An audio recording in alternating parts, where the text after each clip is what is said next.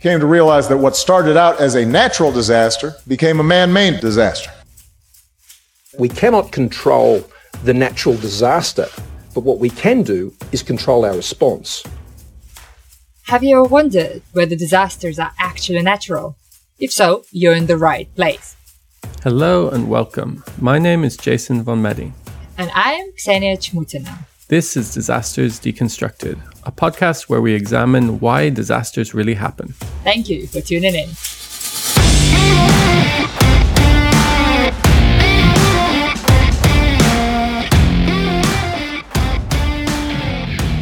Okay, welcome back to Disasters Deconstructed. Hey, Ksenia.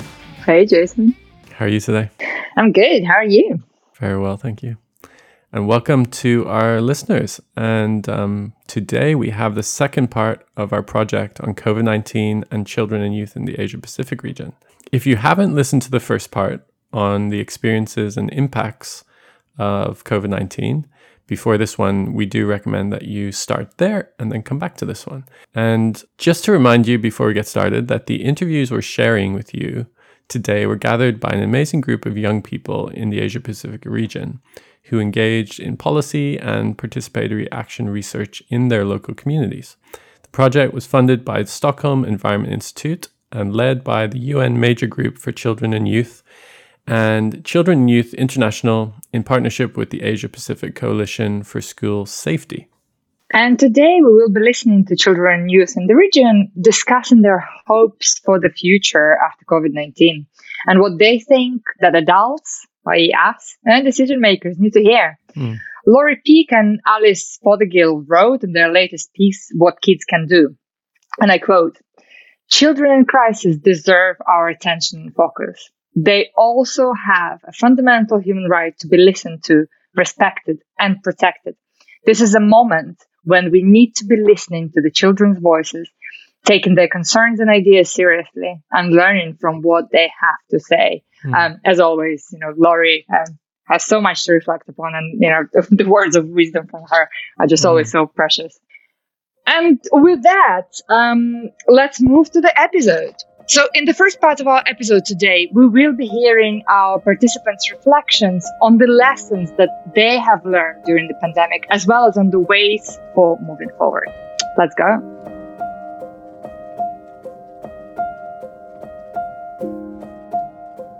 I think that the COVID-19 is definitely going to change how we perceive the world and what we can do to stop climate change or save the environment. Life is going to be definitely different because of the COVID-19 pandemic, so I'm not sure what would stay the same after the COVID-19 pandemic. Maybe sports.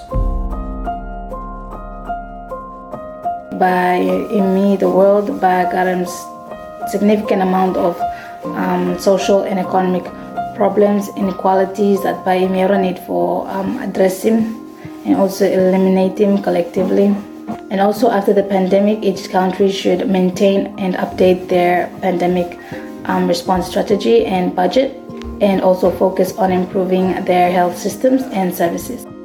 After the COVID-19 pandemic, the change that I would like to see is the life before the COVID-19 pandemic, where the gatherings were there, where smiles were there, where chit-chats were there, freely moving out and in. We cannot expect that COVID-19 will end soon, so we have to get affected for that. Therefore, the social regulation, the social safety net should be adapted for those who lose their jobs and other people who need the support in the society. So these things should be implemented by the country, by the government and the elected representatives. Following the health protocols, it's very a good outcome of this unfortunate virus, because now after this outbreak of this deadly virus, now everyone is going to wash their hands regularly. They will wear masks whenever go to public places, because there is not only this single COVID-19 virus, rather there are thousands of virus out there in the environment. So we should not only wear masks because of this COVID-19, rather for other diseases as well, and for taking care of our health. In terms of after, I think we'll just be living in a post-COVID-19 world where COVID-19 will probably be a communicable disease that we will hopefully be vaccinated against. And I think in terms of what things might change, well, I think definitely international travel, our outlook on transmissible diseases, I think a whole generation and health literacy will also change, and their ability to interpret transmissible diseases. I think also it will change, I guess, a whole generation's understanding of mental health and prioritization of mental health as well, given that this has such far-ranging and reaching kind of consequences. You know, I think at the end of the day, what we'll say the same will be kind of the human desire to still connect, the human desire to get around and to learn about cultures, to travel, and those aspects of life and human nature, I think will stay the same. And I think it's just going to be a different way in which we explore all of these things. But inherently, I think we're still going to want to do the same things, which is meet up with people, have good conversations, build meaningful connections, achieve things, change the world for the better. And I think those things won't change. It won't be the same. And I think just in a post-COVID-19 pandemic world, it will probably just be in a noted way that the new generation will change the world for the better. What I would like to have stay the same is the work from home options. I do hope that we are able to have that alternative, as we are moving into a more digital era. And also, I think that, this whole pandemic has given us a reset button to reflect on a lot of things that happen in our life. And so, a lot of us are being more considerate, are being more kind and mindful to our surroundings. So I do hope that this would stay the same and that people would constantly practice this. I think people are now changing the way of living. For example, how they wash their hands, the frequency of washing their hands, their hygiene routine is now changed, and people are now knowing or finding a way to work from home. And this is a new style of working for some industry, even for students as well, because students are now using more online classes to support their study schedule. Even after COVID-19 pandemic, I think travel plans will be resumed. That's something we have been yearning for. Even if we resume our travel plans, we may be more careful by knowing the personal hygiene tips. Perhaps you bring your hand sanitizer in your bag. You bring more spare face mask, just in case you may need them. So the routine of our daily lives may resume, but we add some more elements to keep ourselves protected. Change in the education system, change in the government and public response to such events, unforeseen events. I think the nationalism and the service we are getting right now should stay the same. Resilience built within the Buddhist people community should stay the same. I think after all this is over, people will be more considerate about keeping healthy relationships with people, like not taking others for granted and giving the respect to other people how they deserve. I prefer the less environmental pollution and the good side we witnessed during this lockdown period will stay the same. I wish they stay the same.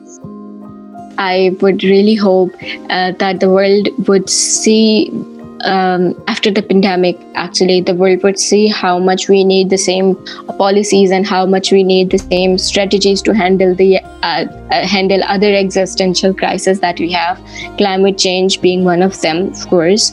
So I think that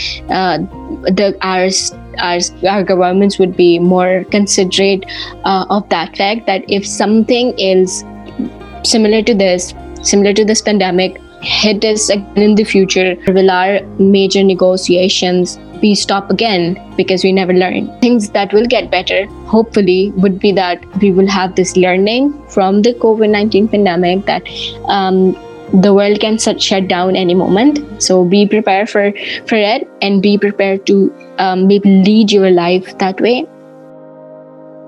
I think for a while, we would still be traumatized by what has happened to us. Things that will change, our normal schedules, plans will resume. Plans to travel, plans to meet. And things that might stay the same might be, I think, some people's positive approach to the current pandemic. Like some people have realized how climate change is severe. And some people have thought about how much happiness or importance their family and friends' lives and relationship plays in their own lives. So, like rethinking your priorities. So I think those lessons might stay with us for a while. One thing I seriously think is that after the COVID-19 pandemic, the world will unlikely to return to the world that was. I personally learned some more me time and more self-sufficiency. How does it actually feel to do nothing at all, and how to spend time only with yourself? A lot of things should change, including how we look at our society. We live in a very materialistic world, and the COVID-19 pandemic showed a lot of things that we are not focusing on what is really important for us as human beings, as people. So it's important that we leave aside the materialistic gains, but also look at people, looking at our environment, looking at how we can make a socially resilient and sustainable world. So I believe a lot of change should come. What is the actual need, or is it just money and profits that we look for? There could be a lot of interest on the health sector. There could be a lot of funding in terms of how to avoid the pandemic or similar situations coming about. But other than that, I think the world will go back to normal. That's what I'm seeing. People have already forgotten the impact or the outcomes of the pandemic. So it's immensely important that we continue to realize that there was a change, something didn't work, but unfortunately I don't think a lot of things will change in our society. Obviously, one inevitable result of COVID-19 is that there is going to be a big structural and emotional change in society to the way they respond to this kind of crisis. And I think every generation from therefore, they have gone through this kind of epidemic and pandemic where this world has adapted. Because I think that is again a process of evolution where people learn how to deal with crisis situations. People come up with vaccines. Humans step into the scenario. Children who have grown up with the COVID-19 pandemic, they will always have it at the back of their mind to be extra careful, to practice things like good hygiene. In the developing countries, there's not been change in the daily routine or the life. Like I see people still go out without even bothering to wear the mask or anything. Like, yeah, most of the population still like believe that there is no virus and it's just like some sort of propaganda or something.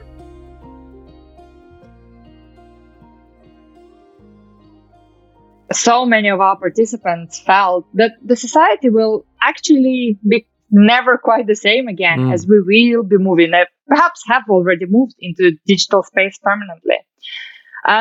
But at the same time, what was for me, I guess, most interesting is that reflection or that feeling that actually, whilst we see so much change, in a nutshell, nothing really changes, right? And that we will return to normal.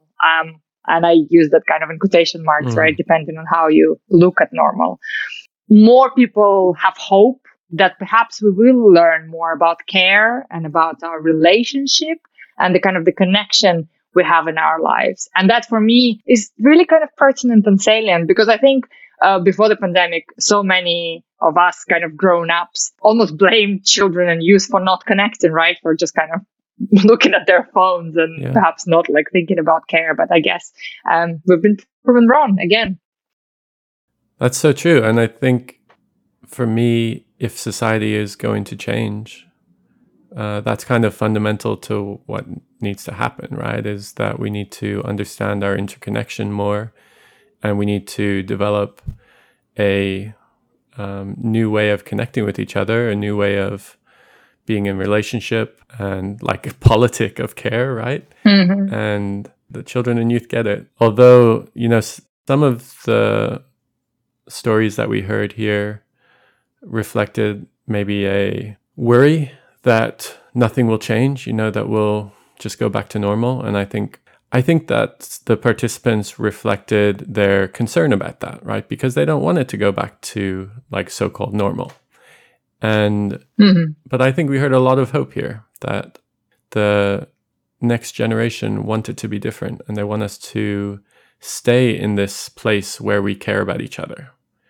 Not go back to normal where we don't care, right? And I think that's kind of powerful. Absolutely. And so in this next section of the episode, our participants are telling us about what they think the key messages are that we as adults and decision makers need to hear and understand.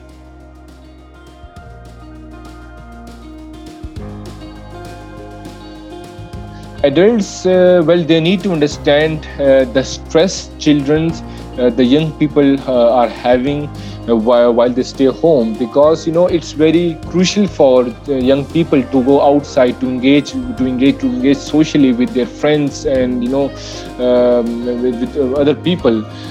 So they should understand, because if young people are they're behaving strangely while staying home, so adult people should understand that it's just because of the negative consequences of staying home.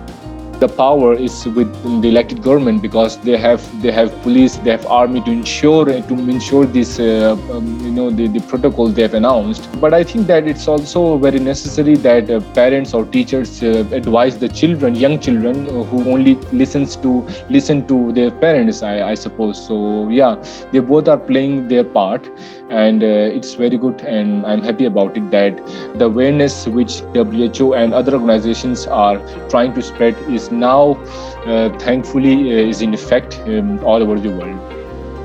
Not every child might have the opportunity to access online learning from their home due to different circumstances. So I think the teachers have to take that to mind, and the media has to be very responsible and careful in reporting information, because this is actually an infodemic where you have so much of information. It has affected children's mental health, because they have been going on this endless cycle of studying, not knowing when exams would happen, because sometimes exams just keep cancelling for whatever reason. So they are just constantly on this cycle of studying and not knowing when exams would be here. I think one message that I could tell teachers and government officials would be to think of an alternative, and also a different grading system, because I guess at the end of the day, not everything is exam based, right? So maybe they could look at 80% of exam based and 20% of coursework, or even just participation, or just coming up with different grading methods would be good in this scenario. For the government officials, I would say to not be hypocrites, because if they implement COVID-19 lockdown rules, they should also follow it. They shouldn't have this sense of superiority where they can do whatever they want and the citizens can't. But for parents and teachers, I would just say to understand the children, because sometimes the workload could be too much, or parents not understanding how much homework the students have, as well as screen time, because sometimes we have a lot of homework that requires a screen, and because of online school, it doubles the amount of screen time. If not comforted the children and young people with the right news, with the right advices, then I think there is more possibility for getting the tender minds to have more mental trauma. As of children, I feel that though they don't have any worries about paying the bills or jobs or anything, but This generation, children are more outgoing. They like to go out, do parties, hang out with friends. But since the COVID-19 has restricted all these things, there might be some mentally effect on them. Same goes to the young people. Due to COVID-19, all the opportunities are being restricted.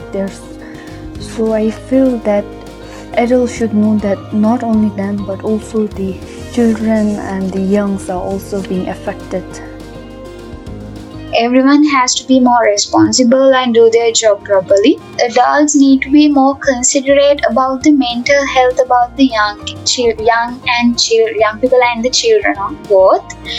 Because even for children, the shift from physically meeting your teachers, your friends, and shifting to having everything online was a drastic change, and same for the young people also. Because young people and the children are in the most active stage of their life, so that was a big change. Having to stay indoors and limiting their contacts was a huge change for them. So adults have to be more considerate about their mental health, I'd say. Take their needs into consideration. Currently, we are relying heavily on face mask, hand sanitizer, and that means your personal hygiene must be kept in a good standard. And that's what an adult should know, and they should know how to teach the next generation as well, because they are a role model for children and young people. In Hong Kong society, face mask is just a tool. It doesn't mean that only patients can wear them, but people who feel unwell or who feel the situation is a little bit not clean, then the people will wear it just to protect themselves. And also, wearing a mask is not a sign of showing you will become weak. No, it's not like that. You see, the detection of the positive virus in the foreign countries is much higher than in Asian societies. So first thing, you need to know how to wear a face mask properly, because sometimes I've seen noses coming out from a mask, and that's what's the point of wearing that? That is just a waste of material that other people are yearning for. In the outskirts of Colombo, where the prevention mechanisms are at a very low stake, and where safety measures are not being abided by, I think parents should take that extra mile to ensure that even when schools open, even when tuition classes open, that their children are safe. So abiding by the basic safety measures, and especially this goes out to everyone actually surviving during the COVID-19 pandemic. When going out, one thing I have seen very much is that if you go to a restaurant, if you go to a shopping mall, if you go anywhere, there has been a new scheme of prevention mechanisms introduced, where they have introduced QR codes, where they have introduced writing down your name and your NIC and the places you visit. One thing I have seen in today's society is that people tend to get aggravated when they are asked to fill this form, when they are asked to scan a QR code. And you don't really have a choice, because you're not doing it just for yourself. You're doing it for the rest of the society. In terms of the elected government officials, one of the messages I have is to always listen to the general public, because when you watch the news, you really see how people struggle, whether they are from the most rural areas in Sri Lanka, whether they are from prison, or whether they are from the most unanticipated circumstances. I think elected government officials, in addition to sticking by their plan, they should also take into account new aspects of struggle that people actually go through. Because when you take a lot of elected government officials, one criticism that everyone has to give is, they will never understand what we are going through. I think the COVID-19 pandemic represents a really pivotal moment in and amongst children and young people to really reflect on society. to really learn more about society, and also to kind of identify what role models there are out in the world. We're all kind of walking role models. I think the biggest message I would put forward is that this is going to, especially for government officials and leaders of the world, this is an incredibly important time. That, if any time, this is when leadership will shine. And I think as much as the younger generation also kind of wants to take the problem in its hand and just solve it, and to also contribute as much as we can, we do really want to see that leadership from the generations above us, to be able to listen to medical advice, to be able to provide honest information, and to be transparent about their actions, the good, the bad, and the ugly. And I think creating a more collegial public discourse is extremely important. Whatever happens for COVID-19 really does impact significantly to the youth, and no doubt everybody else as well who've been impacted, whether someone's lost a loved one, or a loved one has been ill, or they themselves have been impacted by COVID-19. There is such a significant impact, and oftentimes I feel like it's very difficult to see the impact, but there is definitely no doubt rippling effects, not just to people's physical health, but I think also to people's mental health, and also to public trust within institutions and government. And I think that's one of the things that has been on the chopping board over the past few years. And to build that up is extremely important, and COVID-19 represents an opportunity to do so. For the children and young people who are still learning and growing in life, they need to go out and they need to experience some things. I mean, I strongly believe that linguistic inclusivity in any awareness session or in any counseling session is very important.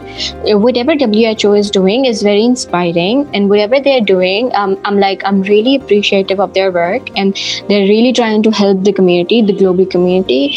But one cannot provide the same information in every regional language for every single country. That's difficult. That's near to impossible. Even in Pakistan, for example, we have a lot of regional languages. It won't be realistic if I would ask WHO to provide their authentic information in every single regional language. Even I cannot speak all the languages. So I think that it's effective, but the linguistic inclusivity element is missing. Continue to take this pandemic very serious. Sometimes now we are not taking it as serious as we used to take it at the early stages. We should still take the pandemic very seriously. It can spread very fast, and it can cause harm, fatal damage to people. Adults need to understand children and young people are mostly affected, especially one due to lack of mobilization, and also at the same time due to widespread economic and social impact of the pandemic. For example, a lot of young people have lost employment or are finding it difficult to employment. And at the same time, since families, especially in marginalized communities, are affected economically by this pandemic situation, a lot of young people, a lot of students, a lot of children have left schooling, left universities, and are looking for daily wage earning, which is also very difficult at this time. And it is important that adults or even decision makers are aware of these challenges, because if young people are taken away from the process, then it's very difficult and could have long-term future impact to the society of the country. For children, their ability to comprehend such complex situation is very limited, and so be patient with them. And for young people, I feel like their energy is very high, and so they might be feeling restless because they've been bound to certain restrictions, like staying at home, not going over to their friend's house, not being able to go to school for a while. So understand that it's very difficult to hold on to that energy and just suppress it somewhere. So I hope adults understand that children need to release their energy And although the adults in the house and the children or the young people at home's energy do not match, I hope we can look for solutions where all their energy and all your energy is somewhere met in the middle. For the teachers, everybody respects you. All the children still respect you and want you back. I know it's a little unconventional to study online. You might be feeling like, the children are not giving as much attention and as much input, but this is the best that they can do, and you're doing your best. So in those reflections by our children and youth participants, I think what we heard was that they are really calling for adults in their lives and adults in society to just listen to them. And when they're designing policy, designing mechanisms for supporting children and youth, that they need to listen to the experiences and the needs and wants of those they claim to care about and claim to be making decisions on behalf of. So like we listen to these stories of, mental health struggles, education struggles, and they're real. And I think what we're hearing is that children and youth experience the world and experience COVID differently than adults. And so I think it's just amazing that we can share these stories, and I hope that adults are listening. Absolutely. And it's really is wonderful to hear how challenging and thought-provoking these reflections are. They really give us a completely different perspective, and they just emphasize so many important messages for duty bearers that perhaps, again, we just neglect, right? Because there's that perception somehow that an adult knows better, and that very often there isn't even a space for a child or a young person to voice their worries or their hopes. We've heard about the impact of pandemic. We've reflected on the lessons that many have learned. But most importantly, we heard children and youth talking about the future, the problems, the challenges, and the hopes that the future could bring if only we listen to them. So as we come to the end of this mini-series, I just want to thank all of you listeners for tuning in and for spending time listening to these stories. I hope there's a lot to reflect on. And I want to again thank all of the partners on the project for dreaming this up, and focusing on this important topic of children and youth experiences of COVID. And thank you again to the youth researchers across the region that participated and interviewed children and youth for the project. And most importantly, we really want to thank the participants who shared their stories so powerfully and just gave their time and their emotional labor to this project, reflecting on their experiences. And we hope that this episode highlights again, just like we always try to on this podcast, why the voices of everyone needs to be heard. Well, thank you all for being with us today. And before you go, a few quick reminders about how you can stay connected with the podcast. You can find us on Twitter, Instagram, and Facebook at DisastersDecon. The podcast is available on all the major platforms. Please download, share, and most importantly, subscribe. And if you haven't already done this, we really appreciate your ratings and reviews on Apple Podcasts. This will help us to continue making content for you. You've been listening to Disasters Deconstructed. And don't forget, disasters are not natural. See you next time.